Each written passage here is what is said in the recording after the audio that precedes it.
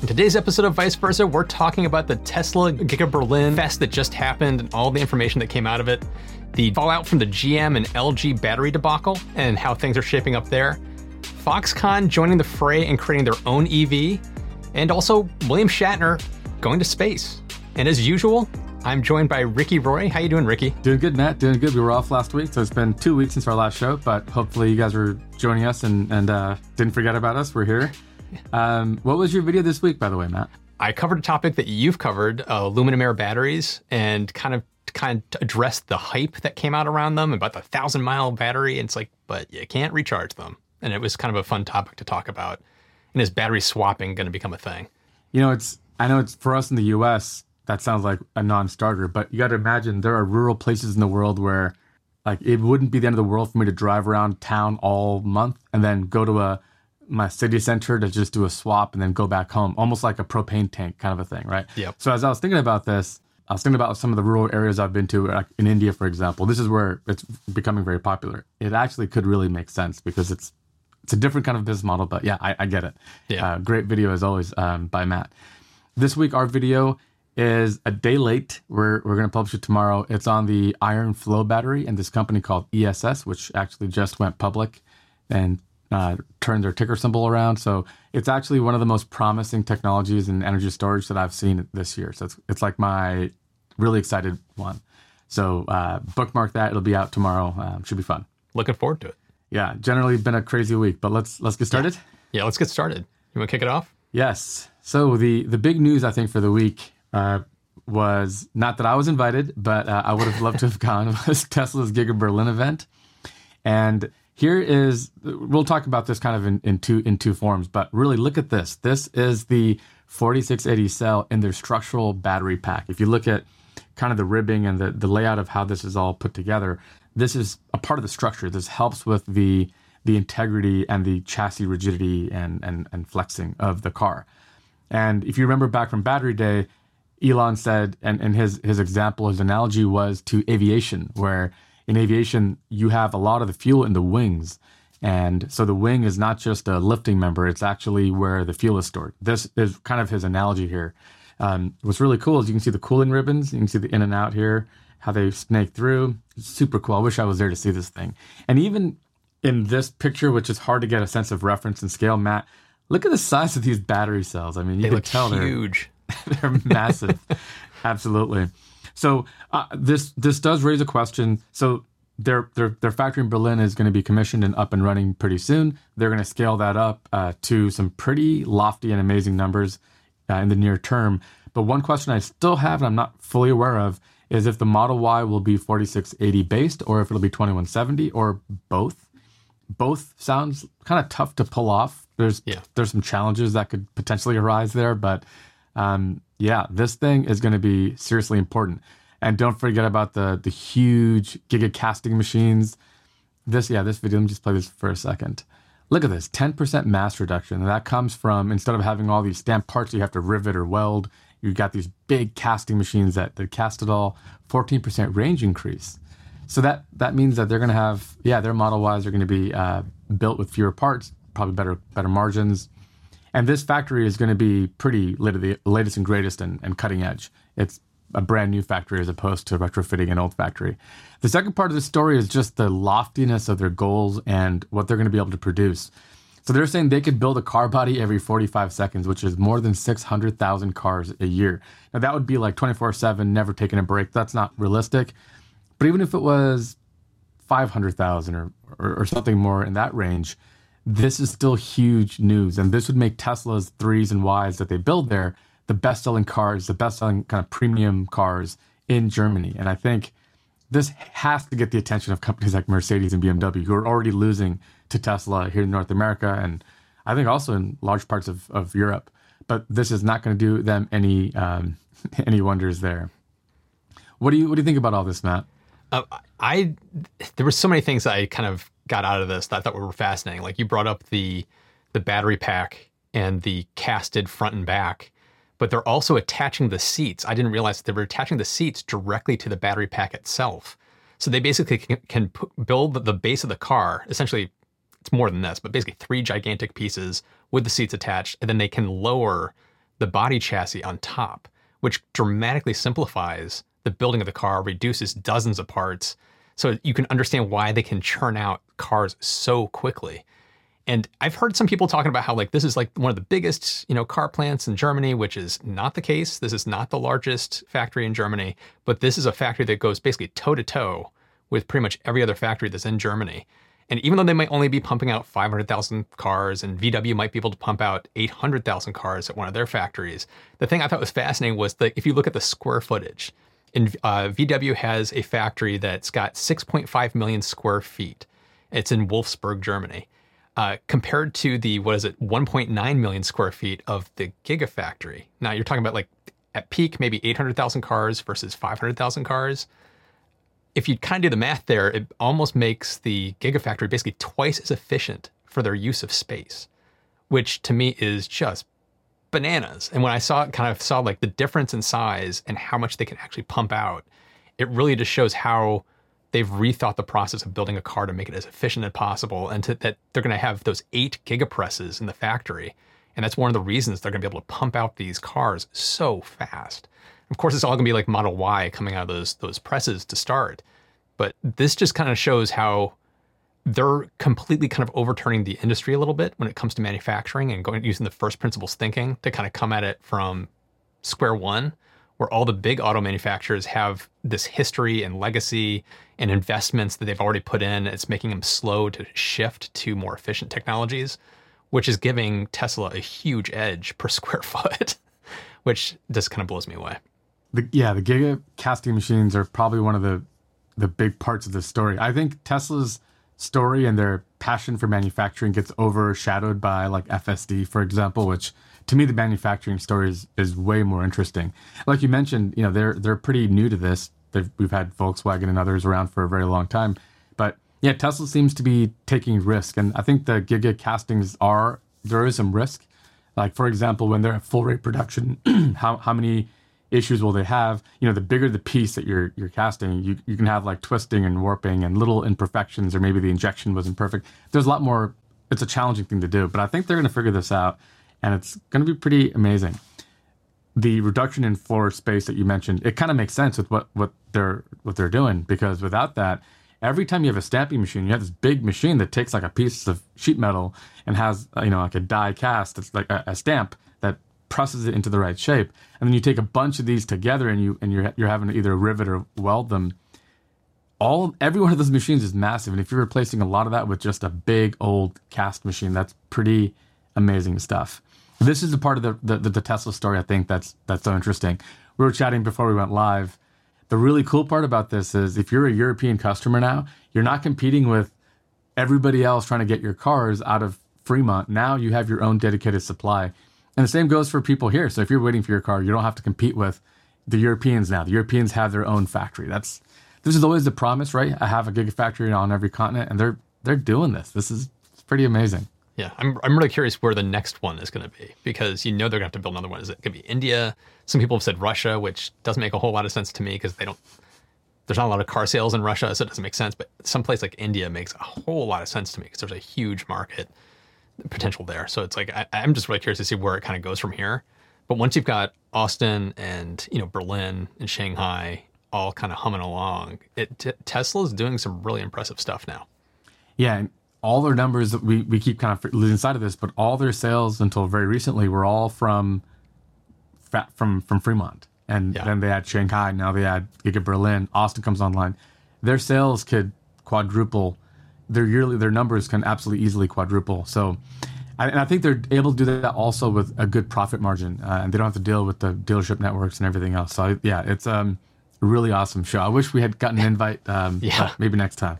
Well, the other thing that we haven't talked about is the paint factory. Supposedly the paint factory is cutting edge, and it's going to give them really, really good quality paint on their cars. And we still have problems with paint on Tesla cars being delivered today. So it's like, I'm hopeful, like if they've cracked that nut in the Gigafactory in Berlin, I hope the same thing's going into Austin. I hope they retrofit Fremont with whatever they did over there, because it would be awesome to see that kind of argument of the paint quality just going away if they've actually solved it. I wish they had shown more from that during the GigaFest. I think In time, yeah, it'll all happen in time. So then what about panel gaps? This is the thing I think, and I think it's always kind of, I think I've always said it's been overstated. Yeah. My car was pretty nice, but I have seen some pretty bad examples. Does that get fixed with the new factories, or is that something they need to keep dialing in? I actually don't know the challenge there. I'd love to get somebody who could tell us like why Porsche has such great whatever and someone else doesn't, like what it is and what can be done about it. But what do you think? Is that going to improve? I think it will. I mean, they're reducing the parts. They're doing these castings now for parts of the car. And I wouldn't be surprised if it helps make the cars more square and makes it a little more rigid and easy to kind of get things aligned properly. So I wouldn't be surprised if you see the cars coming. This is the part that I was saying to you before we started the show of like, the cars coming out of the Berlin are probably going to be a higher quality than what are coming out of Fremont. So you're going to have cars that probably have better paint. They might be a little more square, have better panel gaps. It's like, it might be an actual better Model Y coming out of Berlin. And you could almost say the same thing, what's coming out of Shanghai. The Model 3s coming out of there might actually be slightly better quality than what's coming out of Fremont. And it's not a knock against the employees that work at Fremont. It's just the systems that were set up, they've learned a lot. Every factory they learn and they make adjustments for the next factory. So it's kind of like, I hope they can take the time to take what they've learned from the latest factories and kind of retrofit Fremont to kind of bring it up on that quality bar. Yeah, and the choice for Giga Berlin, I think, was probably a difficult choice because it's an expensive part of the world to build cars, just like Fremont, for example. But Germans and Germany are known as manufacturing like masters. To me, it's the best manufacturing countries are probably like Japan and Germany are the two countries that come to mind. So putting a factory there, building high quality cars. Imagine if like the media and the press stopped with all the panel gap stuff because like the Model 3s coming out of Germany for all the European customers were like as spot on as any of the German cars. I think that's a good story to tell. So I think, it'll be a little more expensive potentially operationally, but I think the end result to the story is a good one. Yeah, I agree. So the next one is the sad debacle around the whole GM Chevy Bolt battery fires and issues in the recall. We're starting to see the end of this happen and how things are shaking out. And so it turns out that LG has agreed to pay GM $1.9 billion for this battery debacle. And in total, it's cost GM about $2 billion. So essentially, LG is paying for the whole thing, which I found kind of shocking. I thought that was kind of a big surprise to me that they're actually covering pretty much the entire cost of this recall. But the saddest part about all the recall is that it's still not done. It's like they're still manufacturing the new battery packs, and they're only going to be starting to actually replace them starting this month. So all these Chevy Bolt users have basically been told, do not charge your car to 100%. Don't charge it in your garage overnight. Immediately after charging it, take it outside and let it sit outside. So there's all these things that Chevy Bolt owners have been having to kind of take care because who knows if their battery is going to be good or not. And even after the battery replacements, evidently, they're going to be pushing out a flash software update that's going to, for the affected vehicles, that will drop the maximum state of charge to 80% and will slowly ease it up to 100% and give back garage charging privileges based on how well the battery is actually performing. So this whole thing has been, to me, the saddest part of the story is just, it doesn't do any good things for EV adoption, because here's these headlines of EVs exploding in people's garages and burning houses down, and they're scary. The whole booga booga aspect of the story is not great for people who are thinking about buying their first EV, and then they see stories like this happen. I really hope this is just a one-off, and we don't see this kind of rear its ugly head again with another company, whether it's BMW or VW or whoever.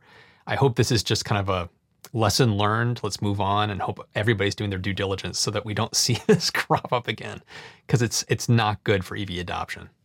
It's a really good point. I hadn't thought about it from that perspective.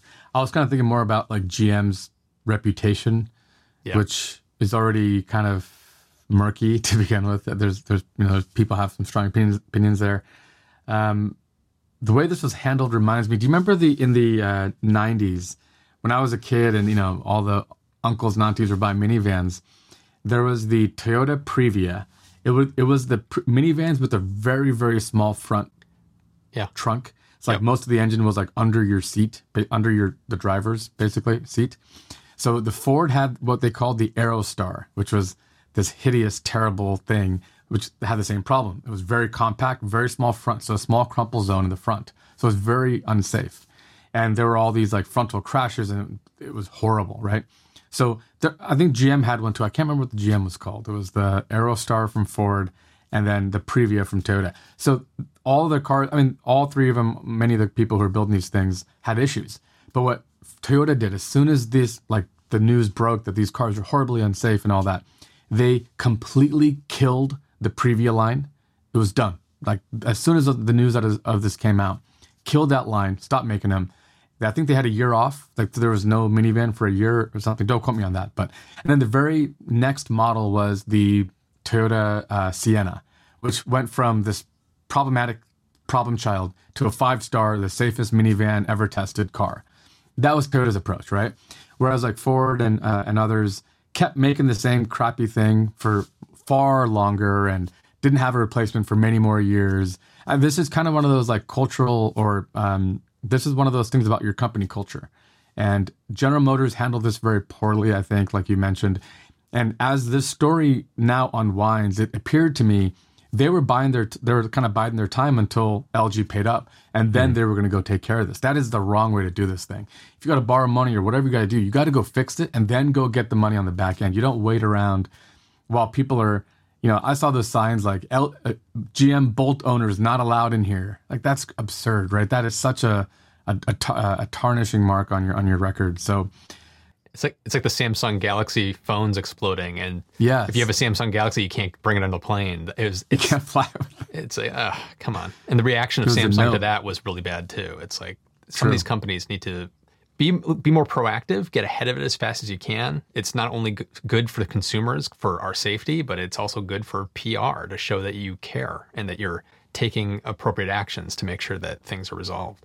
A greater challenge for EV companies, because you have to have a safe battery throughout the entire supply chain. So like, for example, if your graphite, instead of being 99.9% pure, had some impurities that get hot or reactive in some negative way, and your vendor for graphite didn't tell you that or something, or the separator company had a defect and they didn't know about it until... There's a million things that have to all happen right. Whereas in the gasoline car, you freaking put a gas tank and you ship it on its way, right?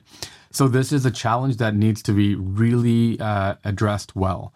And so the battery makers, and you would think LG would have figured this out. They make batteries more than anybody, right? But it was kind of on them and it was their fault. So even though it wasn't GM's fault, it was still kind of a problem that they had to figure out. But this is important that they have a good relationship, because I guess LG will be working with them on the Ultium stuff. Yes. So it couldn't just be like a knockout, drag out kind of fight between the two, because they got to turn back around, hug and kiss each other and get back to work. So hopefully this is moving in the right direction.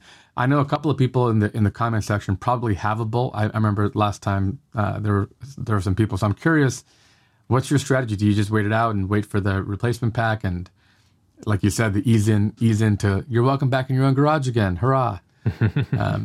Or do you, are you still want to get rid of the car or what? I'm kind of curious how people feel about it, but at least it's something, right? Something's better than nothing. Exactly.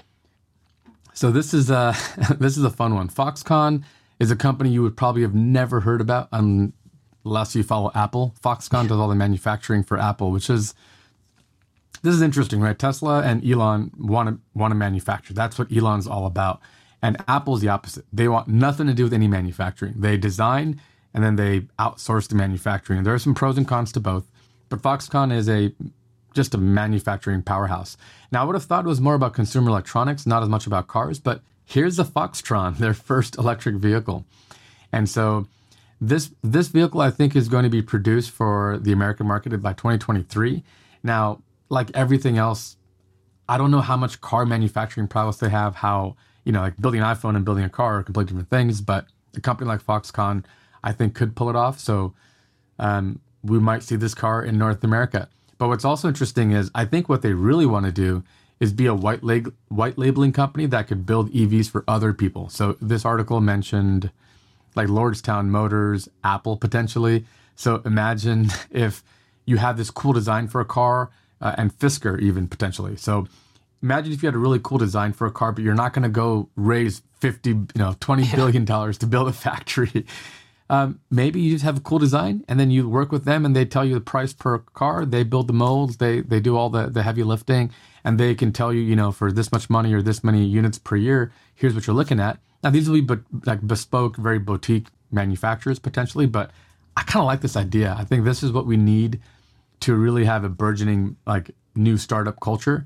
Not every company is going to be like Rivian and Lucid where they have so much money to do all of this. Many more will fail if not for this. So I think this is cool.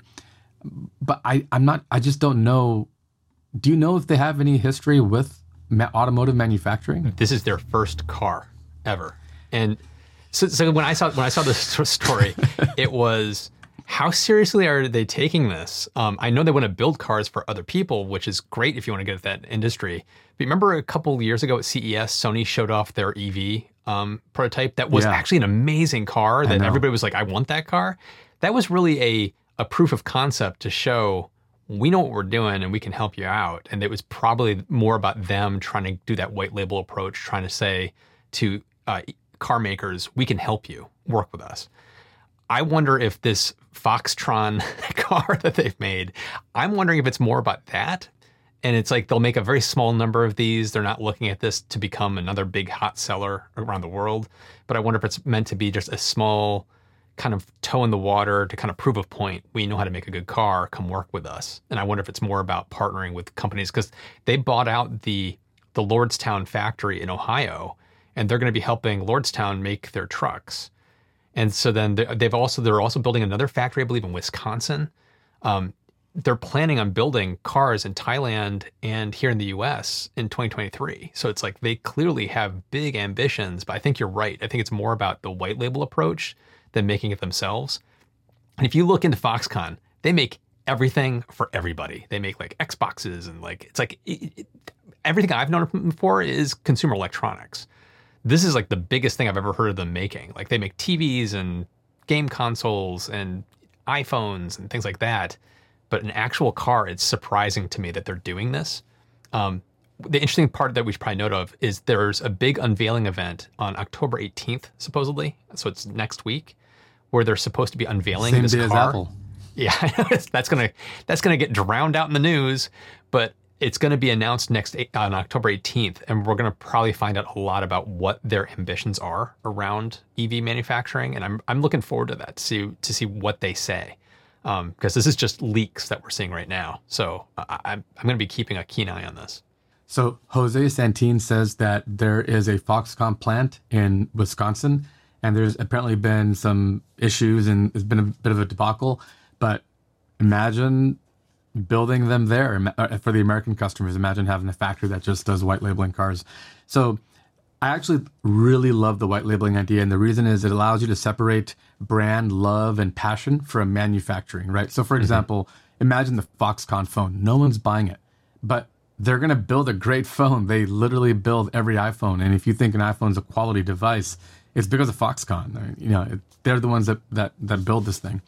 But as a consumer, I want the Apple because that's kind of what I've synonymized with quality or whatever it is I believe in, right?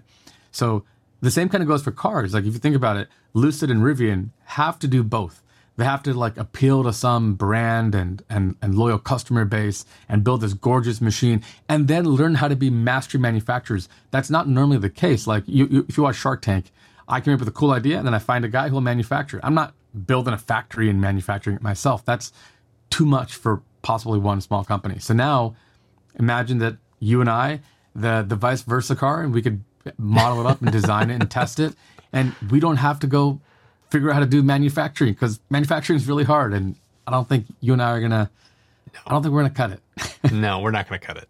The one thing though is like Apple and other companies like Microsoft with their game consoles, they're designing the thing themselves. They're coming up with exactly how the PCB is going to be laid out. They're coming up with what processors and things they're going to use, and everything about it is designed by them. And Apple, in fact, helps to design some of the machines that actually are needed to make the devices because they come up with crazy, we have to do this chamfered edge that's never been done this way before. So they help design the machine to do that chamfered edge, but they want no part in the actually having to make the factory work at scale. And that's where Foxconn comes in.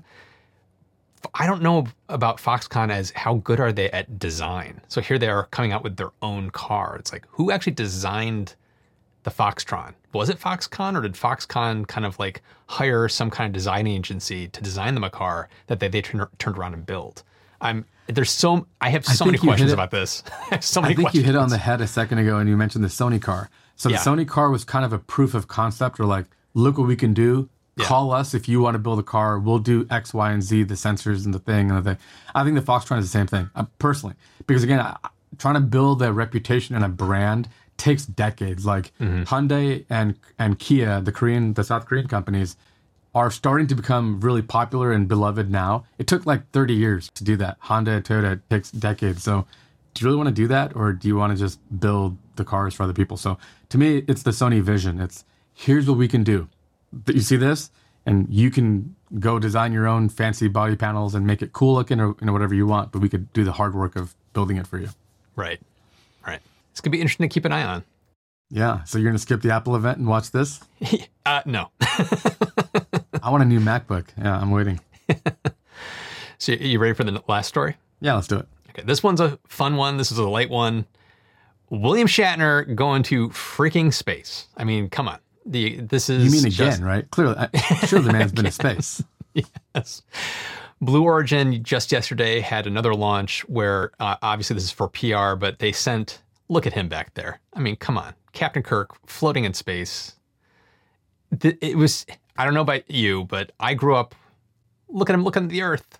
This gets me a little choked up to look at, to see William Shatner just enjoying his time in space.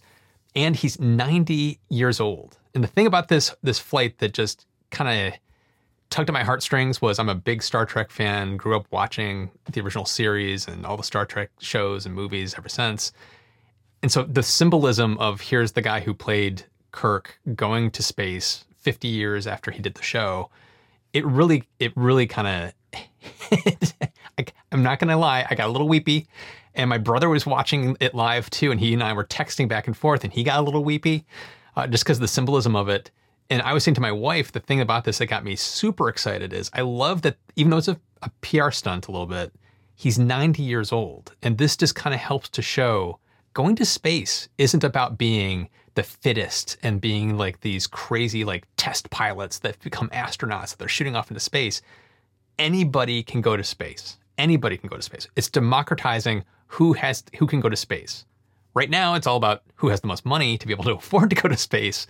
But the actual physicality of going there, all of us can do it. And that was the part that got me kind of like tugged at my heartstrings, got me really excited about what they showcased. And when they got back to Earth, when they were talking to Shatner about what he thought, one of the big things that he said was, this has basically changed me forever. And I don't want to lose this feeling because it's changed his perspective on what it means. And he kept equating to going up into space as death, which I thought was a really kind of weird and poetic way to put it, but it's very Shatner, which was the veil of blue got ripped off so fast as they were going up. Like you were in blue and suddenly like ripping a blanket off of you in bed, just whoosh, you're suddenly in darkness. He thought that was so profound. It was just crazy how the atmosphere that gives us all life is so thin, and you can exit the atmosphere so fast. It gives you a completely different perspective on life on the planet. I don't know. I got really kind of choked up a little bit watching this. Matt and his brother have a podcast about Star Trek where they go by episode by episode. Yeah, so any Star Trek fans, Matt, can you put a link to that? Sure. If it isn't already, put it in the chat or somewhere. But if you guys are Star Trek fans, you got to watch it. Him and his brother, seriously, it's deep dives. It's really, really awesome. And yeah, nerd hugs all around for sure. So definitely check it out. It's something I've actually been watching. I like watching the Farrell brothers get together. It's good fun. I watch your... Exactly. By the way, special chat, super chat from the Knife Dude. Thank you so much for your super chat. There's no message, but we appreciate you. I've seen you on here before. Thank you so much. Yeah, this is one of those stories that for me brings it full circle. If you watch Star Trek as Matt did, as I did growing up, maybe to a lesser extent than you did, Matt, we watched science fiction. It was this world that didn't exist, and people in their minds, it was as far away as anything else. But we're kind of doing it now. I'm not saying we're at Star Trek levels yet. We don't have warp drive and we don't have colonies and a federation and stuff, but it all comes from the imagination. You got to kind of dream it, think about it, and then you start to get out there and do it. That's kind of all dreams start. Every person who built a car, or like if you ever hear some of the founding stories of car makers, like Koenigsegg, for example, Christian von Koenigsegg, they just had big dreams, and they kind of, as kids, and they obsessed about it, and they got older and they were actually able to do it. All they could think about was making those things happen. The inspiration for a generation. We had Star Trek around the time of the space race. That was like one of the great times to be alive, and I'm just happy that we're back to that now. I do feel a general sense of awe and wonder for space again, and there's some negative sentiment. I've gotten a fair bit of comments when I make space videos about how it's just for the rich, but so were plasma TVs when they first came out, so were the first Teslas, right? It's kind of how it starts, but I do think we're in the golden age part 2. Is that too bold? I don't know. Yeah, for me, it's like science fiction is like, if you're a futurist, I consider myself a futurist. I get really excited about the potential for the future. And it's like watching Star Trek as a kid, like watching Jean-Luc Picard, who I've got his hairstyle going on, walking in his ready room with a data pad, and I now have an iPad. So it's like, I'm freaking, like, as a kid, that thing seems so science fiction to me, of like, oh, he's got this computer that's like a sheet of paper, and it's like, I basically have one now. It's like where we're going, like communicators, there are iPhones. It's like we're actually starting to live and see some of those things that felt like science fiction 50 years ago are now becoming reality. And space flight and colonizing other planets. Elon Musk wants to colonize Mars. It's like a lot of these people have been inspired by science fiction and science fiction stories and things like Star Trek that got them wondering what they can do. Can I make that actually happen? And they're going out and making it happen. So for me, space travel, yeah, it's completely out of the realm of possibility because it's still millions of dollars to get to space. But this is the early days. Fast forward 100 years, 150 years. I mean, think about air flight. Flying on a plane when they were new was crazy expensive. And now most people can afford to do a flight, get on Southwest. Well, maybe not Southwest right now because they're having problems, but get a cheap airline fare and you can fly to Austin if you wanted to. So it's the idea of spaceflight becoming more democratized and cheaper over time seems inevitable at this point, and it gets me super excited. Yeah, I wasn't around when like the first jetliners emerged, but I'd imagine it was the same thing. A lot of people going, "Look at this, another toy for the rich. It'll never be me. I'll be on my train." Yeah, and fast forward 50 years, and flying a flight is anyone can do it. There's no class. There's no like socioeconomic factors that go into it. Anyone can fly. Yeah, I think that'll happen for space as well. Maybe longer term, there needs to be like economic incentives, right? It can't just be tourism. Airline travel isn't just tourism. Part of it is work. Part of it is a million different things. So as companies like the big three that we've got right now keep going to work on some of these challenges, it will definitely come down in price. Yeah. We only have a minute left, but we didn't have a chance to talk about this week, maybe next week. But General Motors has their Super Cruise that they're kind of publishing. They're saying that it's going to be able to do 95% of stuff by 2023. Rivian's unveiled pricing for what they're going to charge. Lucid had that Dream Drive video, which didn't really tell me much. But maybe next week we could focus a little bit on that. The full self-driving wars they're heating up. It's going to start heating up over the next couple of years. Yeah, we should probably focus on that next week. That could be fun. I'm sure that people have opinions. So tune in, hit that, remind yourself for Thursday at 11 Pacific, 2 Eastern, and we'll dig into it. And as always, everybody, thank you so much for watching. And you can also go to viceversa.show if you want to listen to the audio version of the show. And as always, thanks so much for watching. We'll see you in the next one. Bye-bye.